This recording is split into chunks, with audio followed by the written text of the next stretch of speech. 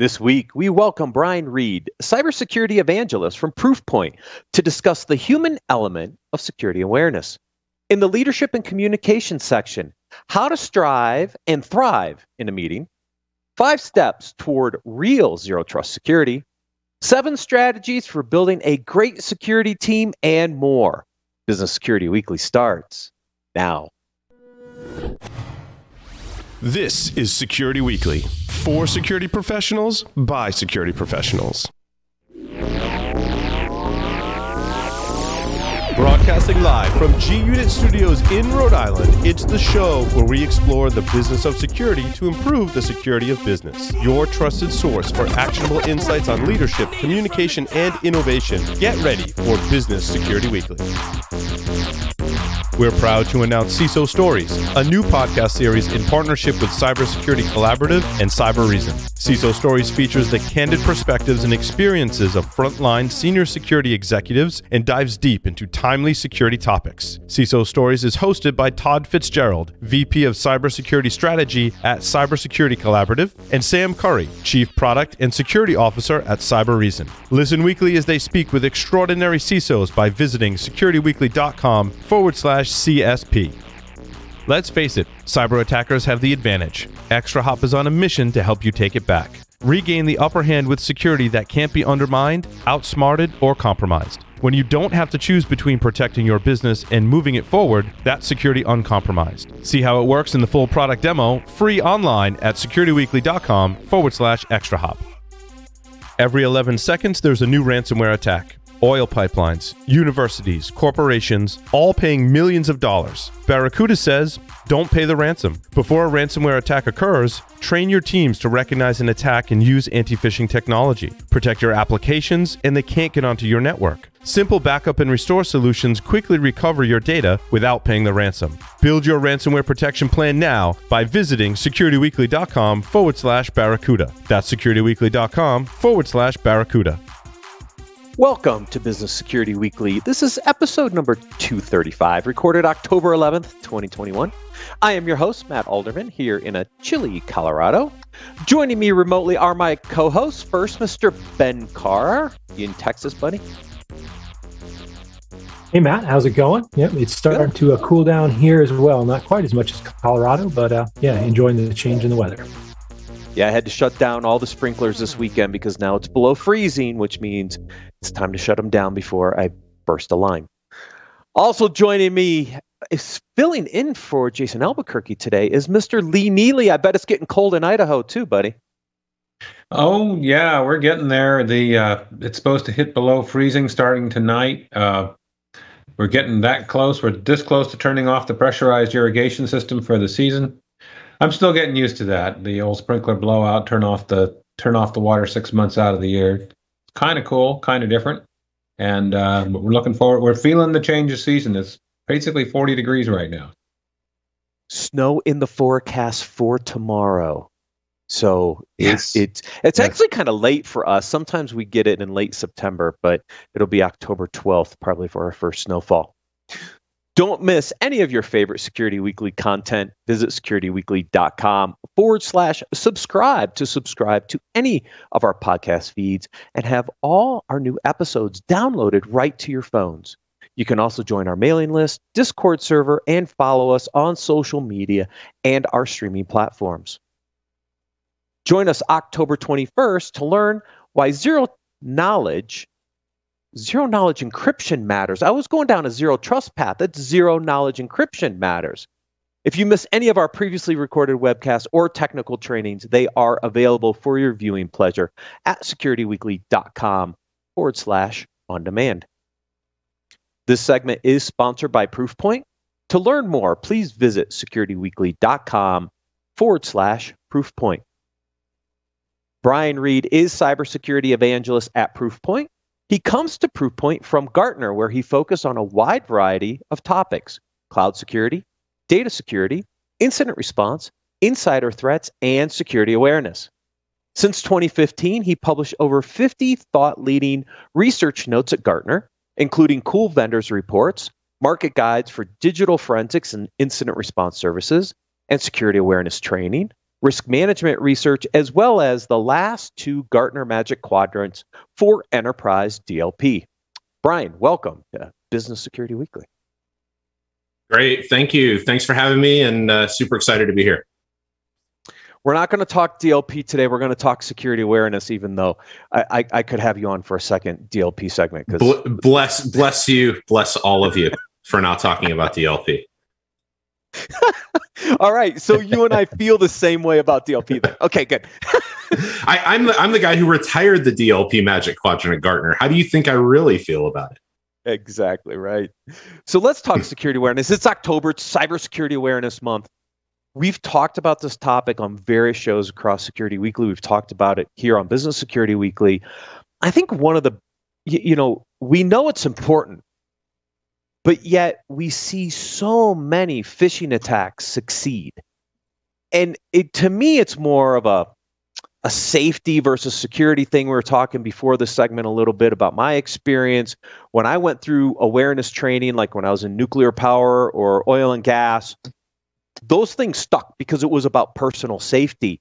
And I'm curious, have we made any improvements from a security awareness perspective, or are we just still kind of spinning our wheels a bit?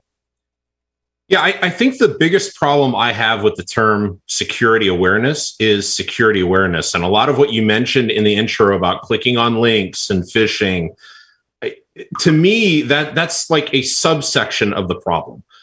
In my mind, and we've done a lot of events and things like that in 2021 here at Gartner around PTSD slip there, at Proofpoint around security culture. It's about building a culture is ultimately what you want to do. If your security awareness program involves getting excited about sending don't click on links emails in October, you're doing it wrong. Exactly right? We spend this whole month and all we do is we do exactly that. Like, we should call it Cybersecurity Culture Month. Like, how do you build a good cybersecurity culture? Because at the end of the day, if you have a really good cybersecurity culture, then what people start to realize is that it's about the individual, it's about protecting the individual, but also the organization. And I think we appreciate it, or we take it a little more personally than just this one-off kind of training thing. Yeah, and you're exactly right. It's about making it personal, but making it relevant, right? It's got to be things that you can relate to and that are relatable to you. And it's not just about the consequence side of it, which you mentioned before we jumped on. We started talking a lot about consequences, particularly in a lot of those industrial segments and government organizations and things like that, where if you do mishandle data, you do mishandle a message, it's potentially a life or death situation. We don't have that for the vast majority of businesses out there and for-profit organizations out there. But the reality is that doesn't mean that there's not a potential for peril or that there's not damages. If you do click on something, you do mishandle something, you do overshare something with somebody you think you're talking to, but you're really not. So it's really about understanding what are the consequences. Yes, consequences are important, but do I know what I'm supposed to be doing? Do I know, the boundaries of how I'm supposed to be doing, the things I do day in and day out? We sign up a new business partner. Hey, that's great. We've got new business coming in the door. What does that look like when we first share information with them? What sort of rights and privileges are we giving them to, hey, welcome on board to being our partner at Acme Corp. Here's a bunch of information for you. Are we screwing up at the onset by, not having some of those cultural, foundations in place? Well, I think it doesn't. Can you say that you think it tracks back to the motivation for it? I mean, if we really think about why we're doing things and how we're incentivizing people, I mean, I think that's been one of the fallacies and problems for information security across the board, right? Is many times people are doing things for a compliance reason. And if you do something for a compliance reason, you're just really trying to check that box, right? And so, if you think phishing attempts or, security awareness programs, it's that typical, we do end of year, we do it during Security Awareness Month, but it's not a holistic way to address the issue of actually trying to get out awareness. It's let's check the box. And when that's done, nobody likes doing it, right? Yeah, and it's going to sound really funny coming from somebody who now gets a paycheck from Proofpoint to say, don't click on the links, that it's all about that. But if we think about, particularly in the world that we live in around the modern workforce and what we all went through the last 18 months, think about when a document gets updated in your Office 365 tenant, what happens? Well, an email gets generated with, guess what? A link in it. What are you supposed to do? Not click on the link when you're supposed to be getting your job done by updating an Excel spreadsheet or something like that. So just coming in and having this draconian security awareness program of don't click on links, all links are bad, that's not the right answer. There's a lot of supporting technology. There's a lot of things we can do to get people to understand what does a good link look like, what does a bad link look like. There's supporting technology, like I said, that we can interject into there. Do we want particularly people that are in high risk roles or who tend to open up a lot of shared documents? Do we want to have them, opening those in a browser isolated session or some other enhanced web security on top of that? Those are all excellent countermeasures to put in place. One of the things that's interesting about security culture, I know I had a customer I spoke with in my past life as an analyst, and one of the things that they were getting a lot of pushback, and I see this a lot here at Proofpoint, is my executives don't want all these additional security controls. They don't want yet another endpoint. They don't want a browser plugin. One of the ways that I've seen around this problem is treat them like VIPs, treat them like royalty. Have sort of a boutique security program that you almost market and sell and build around them. Hey, Mr. COO, hey, Mr. COO, hey, head of my business unit, you're so important that we want to push down browser isolation to you. You're so important that we're going to isolate some of the web activity you have because we want to protect you. Because it's not just about the company. We want to protect you and your brand. Now Doesn't we're that talking map back about to friction, though, right? I mean, isn't it about making sure that the friction, so for every user, is really something we're addressing from a security perspective and thinking about that, not just saying, hey, let's put another gate in front of somebody, but let's lower the friction. Yeah, it's really about, again, getting users to feel like you're building a boutique security program for them, regardless of sort of where they're at. I use the example of executives, but it can really be applied to anybody. One of the things that comes up a lot in security awareness is talking about this notion of gamification, of having things like leaderboards up and how am I doing against my peer group and things like that. It's another thing to basically say, hey, look, we're gonna add in some of these additional controls because of you seeing this, or maybe Brian's really good at identifying phishing emails, but somebody else is really bad at recognizing what a malicious form looks like through email.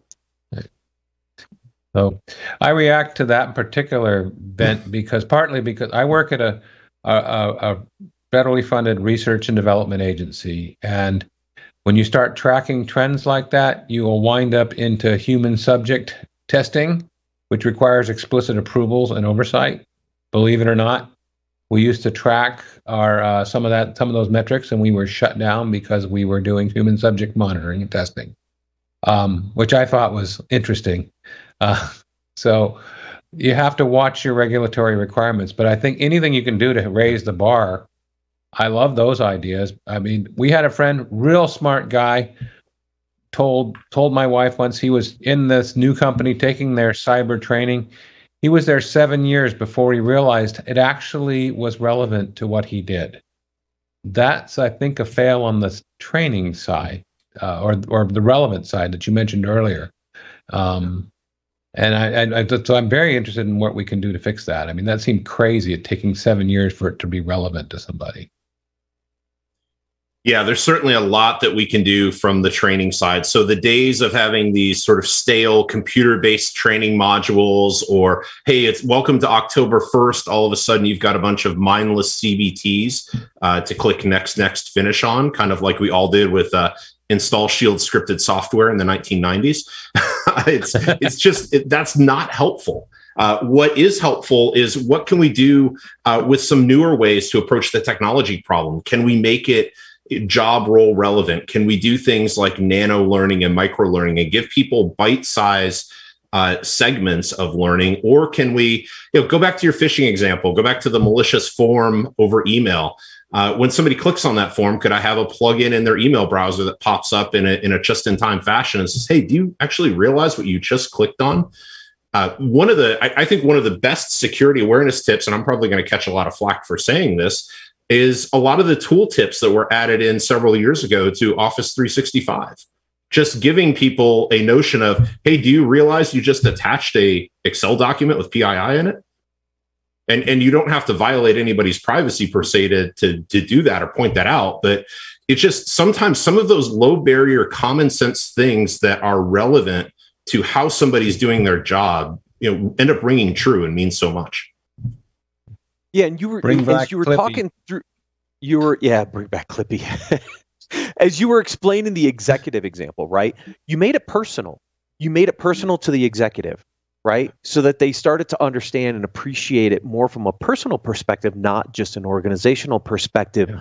Are there other ways to create that personal motivation for the employee? Now that we're all at home, online, doing a lot of activities, you got your kids at home as well. I mean, there's a lot of opportunities. I don't know that we capitalize on them to teach people about more personal safety in these environments that then transcends into the work environment. Yeah, I would agree. I think a big opportunity here, this is both an opportunity and a potential pitfall at the same time, is interjecting comedy and humor into training. And this is one that you really have to understand your organization's culture, which, let's face it, as security people, of which I've been for 2 decades plus, security people and IT people are kind of notoriously bad for speaking the language of the business. We just are, as hard as we try to not be. But the opportunity for humor there is one where, just as you mentioned, hey, I've got my dog going nuts. It's funny, right before we went live, I had the Amazon Prime truck in front of my house. And my dog loves the Prime driver, not because of the brightly colored van, but because the driver brings my dog biscuits with packages. So it's almost like a Pavlovian reflex that the Amazon Prime truck's here. It's dog biscuit time. Yeah, if we can make humor relevant, things like you mentioned, like, hey, dogs barking at home, kids pulling on my leg to do homework. How can we interject those into part of the training to help? First of all, the first barrier to any sort of training before you teach people, you've got to let people know that you relate to them, that you're on the level with them, that you understand where they're coming from and you understand where they're coming from. That mutual empathy. If that mutual empathy is not there, you're not going to teach anybody anything. Yeah, I think the humor is a great point that you hit on. I implemented a program that used humor in kind of this regular frequency. And I have to say, it was the most positively accepted security awareness program I've ever engaged with, right? I actually had people coming up, stopping me in the halls and saying, hey, we can't wait to see the next episode, right? And they enjoyed the humor. And I think that, to your point, engaged on a much more personal level. And I think that's one of the things in cyber that we need to figure out how to do more of, is engage personally, right? And turn this into a human issue, not a technical problem that we're trying to solve. Because at the end of the day, that human thing is much more difficult, but it gives us much more bang for the buck as a result. Yeah, and even I love the human relation part of this, because the humor part, going back to humor, this is an area that, like I said, it can be both a really good thing, but it can backfire on you. This is something where you really have to understand your own organizational culture. We certainly don't want to make comments that would gender and things like that would be expositing biases or prejudices in any way. That's not humor. What is humor is something that is universally accepted as something that can be funny. Even making a joke out of your own IT department or your own past into information security, those are good candidates where you can point at universal truths, as opposed to going down the dark side of humor into what ultimately is not humor. It's something that you've got to be really careful. You've got to really understand your audience, and it's a tough thing to do to be successful at it. But to your point, when you are successful at it, the results are pretty self-evident and obvious. The other challenge, I think, is making it personal from a safety perspective. We talked a little bit about this already. Humor sometimes can't really help identify like the consequences, like what could really happen sometimes, right? Mm-hmm. if my bank account gets hacked and somebody takes all my money, right? That's a really, really bad thing. Humor can't always bring some of that kind of personal safety, like the consequences side of it around. As I was describing before, I worked in nuclear power and oil and gas. And when you're dealing with life-threatening things like radiation and very toxic chemicals as part of byproducts in the refining process, you remember those because they stick with you, like it's life or death. Humor can't always do that. And I'm not saying that security awareness is about life and death, but we have seen some recent articles around ransomware attacks, shutting down systems in hospitals, for example, that can create some, life-threatening events.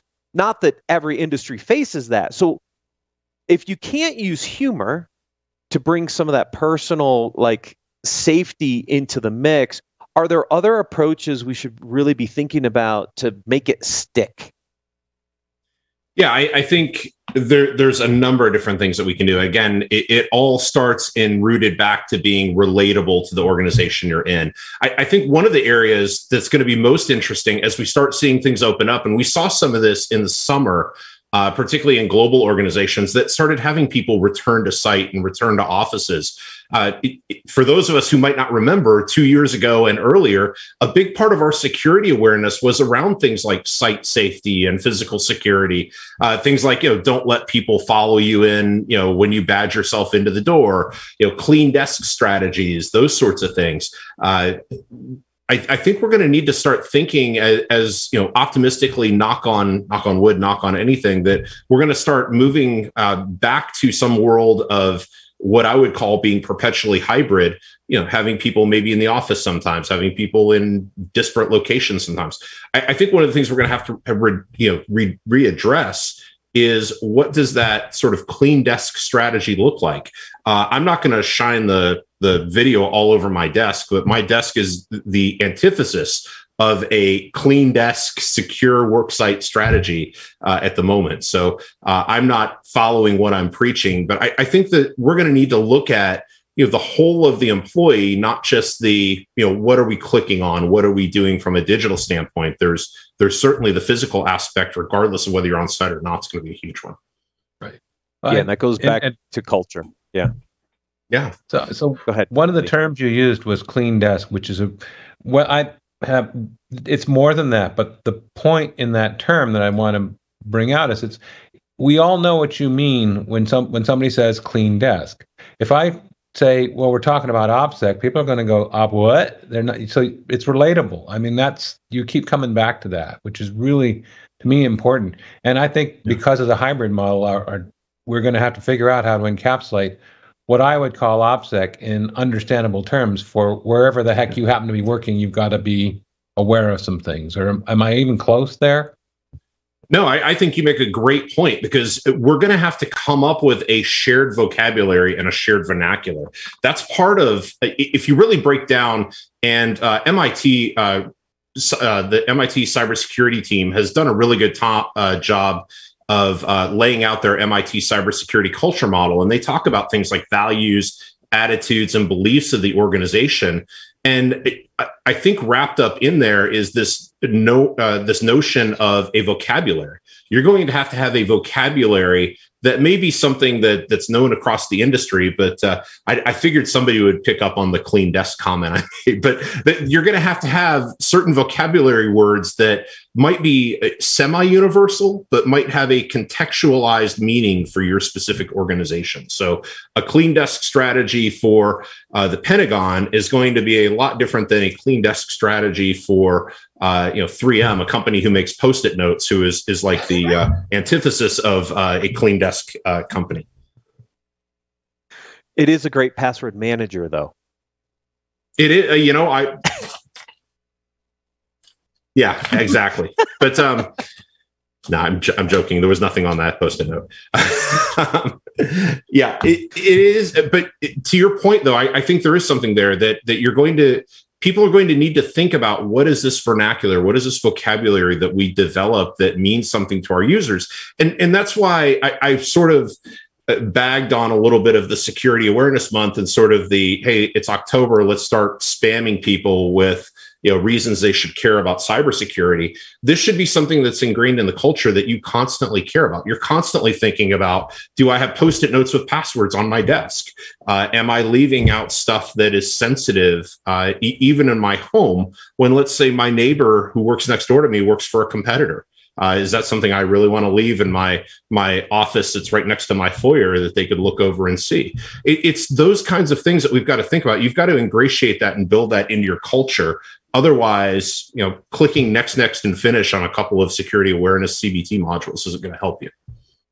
Well, I also think this is one of those areas where we kind of struggle because it seems like people tend not to focus on the things that have been around for a long time or that are considered, I've been using the term sexy, right, in security. And so shiny toy it's not syndrome. High speed, low drag. It's kind of takes a lot of time, a lot of effort, a lot of work. It's, something everybody's dealt with and everybody wants to work on the newest thing. And if we really pivot to this, I think you kind of addressed this in a couple different ways, maybe not directly, but like culture is really the most important thing to a security program. And if you don't get that right, everything else is just so much harder. So, I mean, any thoughts with regard to that? Yeah, it's funny. So I spent my weekend, my wife and I, building a retaining wall on our side yard. And it was hilarious because the biggest argument we had was about how deep was the trench and how much foundation of gravel, of pea gravel and sand did we need? And it comes back to that point of, okay, where does that foundation sit? Does that foundation sit on, hey, we've got this platform for security awareness that we bought from, vendor whoever, whether it's, us at Proofpoint or one of our competitors. It's great that you have a platform to manage it, but that's not the starting point. The starting point is not just buy stuff, not just buy technology. The starting point is to actually build out a culture, build out a plan, build out what you want, how you want to change behavior and positively impact culture in your organization before you start trying to throw vendors and technology at the problem. That's not, everybody sort of leaps to, like you said, the sexy out there, the shiny toy syndrome, as I call it. Quit trying to buy products and CapEx your way out of problems. That's sort of the easy way to do it. The hard way is to really think about the problem and build a real program and build an ecosystem in your own world that makes sense to you. And that ecosystem might be, hey, what do we need to do to contextualize training? Do we need to, conscript some employee volunteers to do short videos of our own and hang up posters and make this relevant and, do things like build a glossary of terms? It's funny. I spent a lot of my career at Gartner doing things like reviewing security policies, for instance. I mean, talk about mind-numbingly boring stuff at times. But one of the faults that I would find with a lot of people is, have you ever thought about putting a glossary of terms together or a statement of terms? You use all these acronyms in your policies and your procedures and your guidelines. Does anybody know what those acronyms really mean? Is there a centralized source of truth? And I think that's one of the big things that's missing in security awareness is people go about, talking to different vendors and looking for, these great CBT modules that are universal, but it's not contextualizing them. It's not making them relevant. Again, I go back to my point earlier, if you don't have that shared empathy when you're trying to teach somebody something, they're never going to learn it. And in culture is nothing to do with products. It's all about the executive, the leadership team deciding that they want a culture of security in the organization.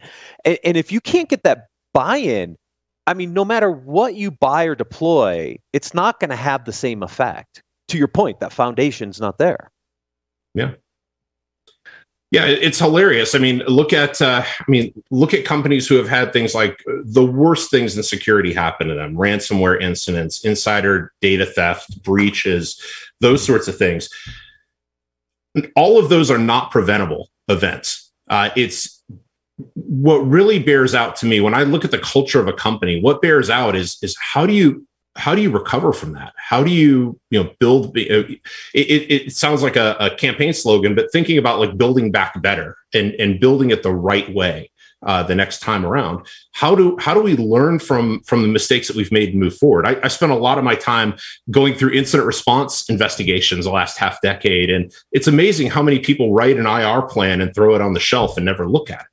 And then when you have an incident, the last thing that you do is actually go to your IR playbooks and start following them. A lot of it just ends up being this spew of chaos until you ultimately call somebody in to clean up the problem.